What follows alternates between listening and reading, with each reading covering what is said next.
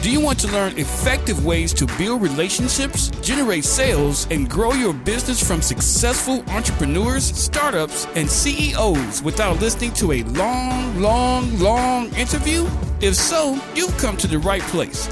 Gresham Harkless values your time and is ready to share with you precisely the information you're in search of.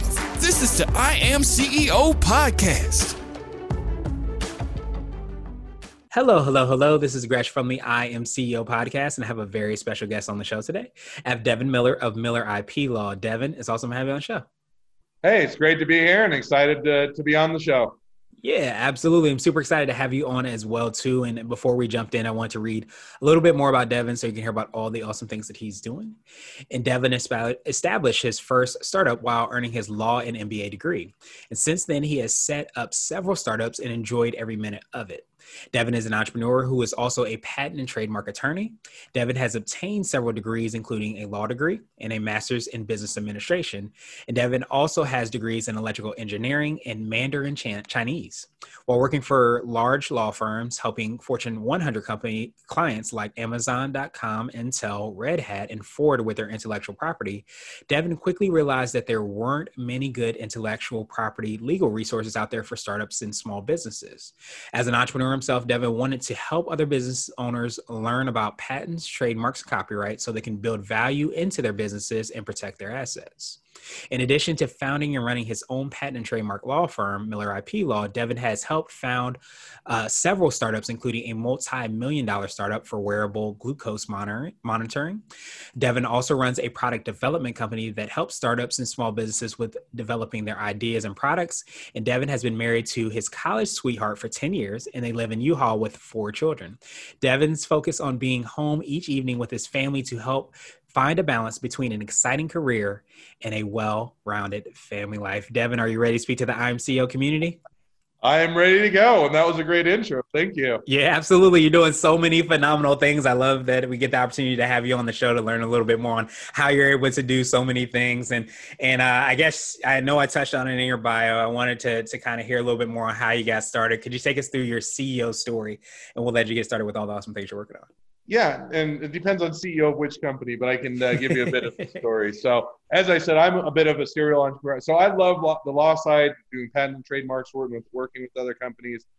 By the same token, I love to run my own company. So you kind of hit on the bio. I've done, and I'm still actively involved in a lot of the companies and several of my own startups, of which I am part of, and also on Miller IP Law. I founded that and started that about 2 years ago. So within that journey, going all the way back to some of the startup side, first startup was started, as you mentioned, and when I was doing my MBA and law degree at the same time. That actually started, I saw a sign that said, hey, business competitions, have come see a session, join a team or find a team or something like that. So I went, didn't know anybody there, found a few other people, didn't know anybody else there. We joined there, started a team. And we entered the first year with I think it was for athletic gear in order to make gym bags or not stink as much. And we did that, took second place, didn't do much more with it, but got to the second portion of the, second year of the competition and was saying, hey, we want to come back. We kind of got the group back together. We're going to do it again. And decided that we didn't like the first year's idea. So we said, hey, okay, let's come up with a new idea. Struggled for a while, came up with some stupid ideas before we came to, and I was walking home one day and says, hey, wouldn't it be, at that time, and I still do quite a bit, I was getting into running. So I ran my first marathon, did not horribly from time-wise, but it was painful in the sense I didn't hydrate as much. I said, wouldn't it be cool if you could have a wearable, and this was the time before iWatch or Apple Watch or Fitbits, none of those are out yet. It'd be cool to have a wearable that I could actually monitor my hydration level and see where I'm at. So that took me down on it. We re-entered that, did the business competition again, got to the end of it and said, hey, I'm moving back to Utah. I'm graduating and you guys are all going across the country. I'd like to just buy you out and continue this on my own. Doesn't make sense to have everybody spread across the country. So that got my journey of long story short is that started me down the path of entrepreneurship. I ran that alongside those companies, and continued to grow them alongside doing my full-time job, which was a patent attorney. Worked for a number of firms, did that. And I kind of got to a point where I was wanting to do my own thing, both from the side hustles that I've been doing, growing those are getting bigger. We had investor dollars, they were gaining traction. And I also wanted to do the law firm and say, hey, I want to both combine all my interests and set my own direction, all of these. So I spun out, did my own thing full time, started Miller IP Law and said, hey, now as I'm doing this, what do I want to do as a law firm? Where do I enjoy it? That's with startups and small businesses. That's where I want to focus. So that was a short question, a much longer answer, but that kind of gives you an idea of at least kind of what got me down the path of running my own companies and being the CEO. Nice. I absolutely love those stories and love, how and hearing how everything kind of unfolds from there. Was that kind of like a startup weekend, one of those kind of opportunities, or was it something a little bit local where you guys? It was a multidisciplinary business competition. We did it over the space of 2 semesters.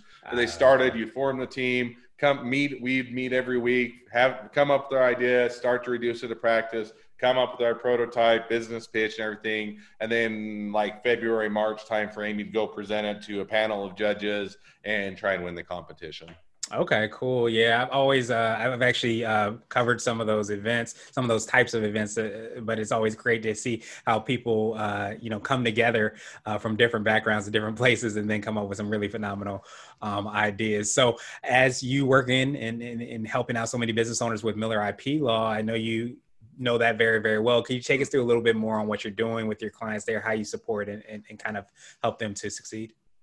Yeah, so a whole bunch of things that we try and do and hopefully do very well. So, some of the things we looked at with the law firm, and saying, hey, what is the barriers or what do people hate about law firms? What do they hate about patent and trademark attorneys? What can we do better? How can we improve the system? So one of it was people always are afraid to go into an attorney to even ask questions because they figure they're going to have to pay it. They're going to have to get charged a whole bunch. And then they're saying, hey, if I have to go in spend a few $100s and I may not even need it yet. And so they kind of bashful. So one thing we did was we set up free strategy meetings or strategy sessions where people can come in, ask their questions, don't have no cost associated with it. And then I'll give them an honest answer, say, not only just from a legal perspective, but from a business perspective. Hey, this may make sense. Here's a strategy. Let's talk about it. Here's some ideas. Or, hey, this doesn't make sense right now, or it doesn't make sense at all. But kind of have that kind of frank conversation and answer those.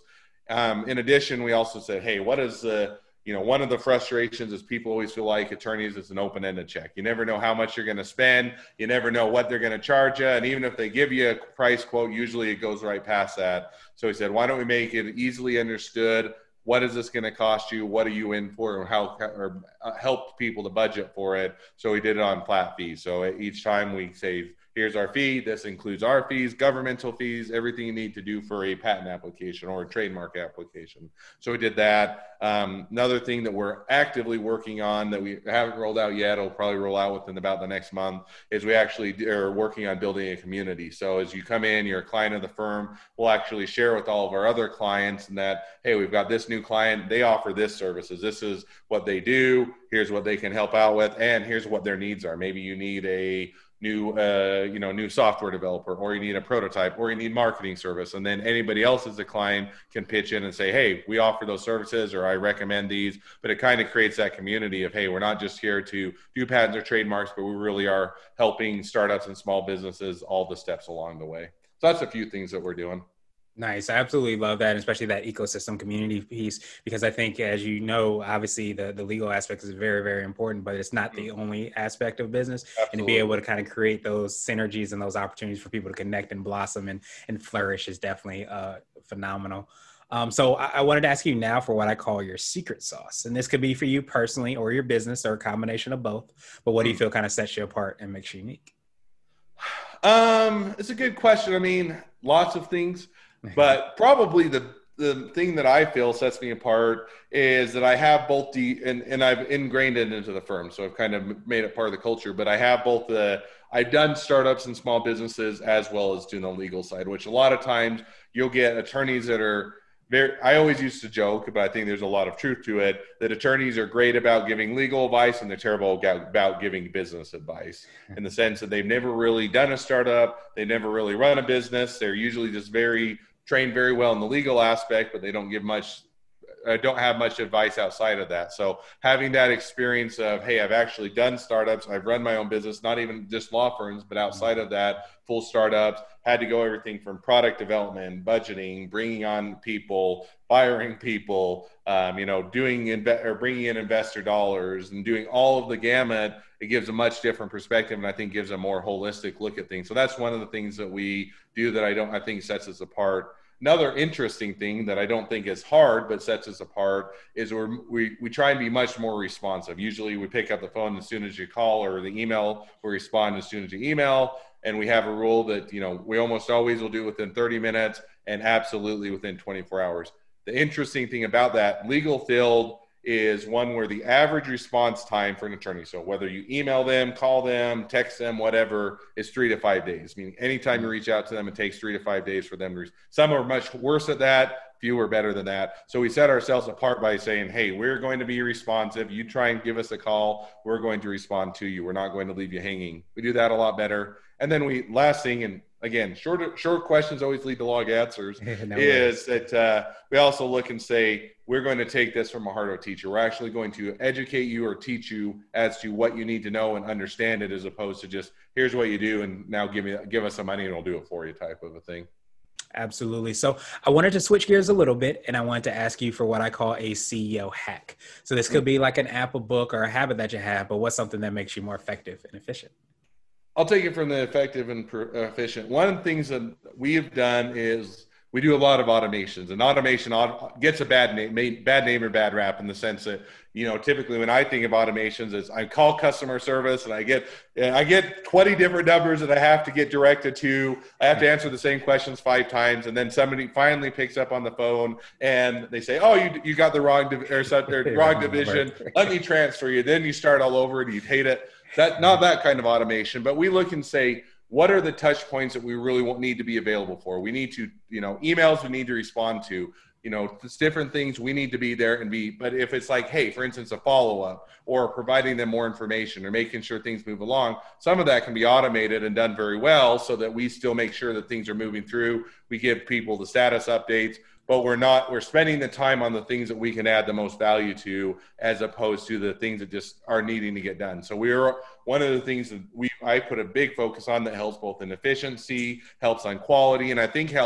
provides a big benefit to the clients, is what can we automate so that we can spend the time on the things that we can't automate, the things that we can add the most value to. And I think that is freed up a lot more time and allowed us to be a lot more efficient and provide better quality. So now I wanted to ask you for what I call a CEO nugget. And this could be a word of wisdom or piece of advice. It might be something you would tell a client, or if you hopped into a time machine, you might tell your younger business self.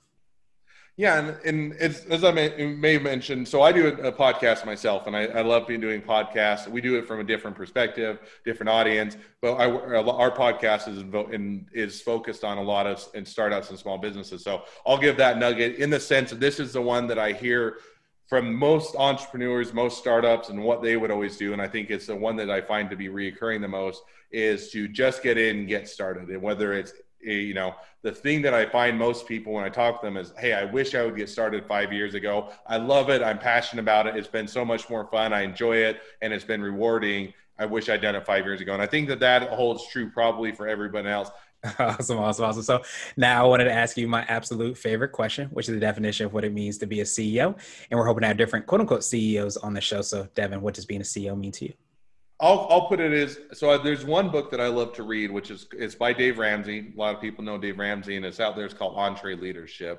And that's kind of where, if I were to define what a CEO is, it really is in EntreLeadership, as you can probably guess, is entrepreneur mixed with leadership. So I think if I were to define what a CEO is, it really is that mixture. You can be a great leader, but if you're not entrepreneur, if you're not coming up with new ideas, if you're not leading the company as to what the next direction is, you're really not being a CEO. Devin, truly appreciate that definition. I appreciate your time even more.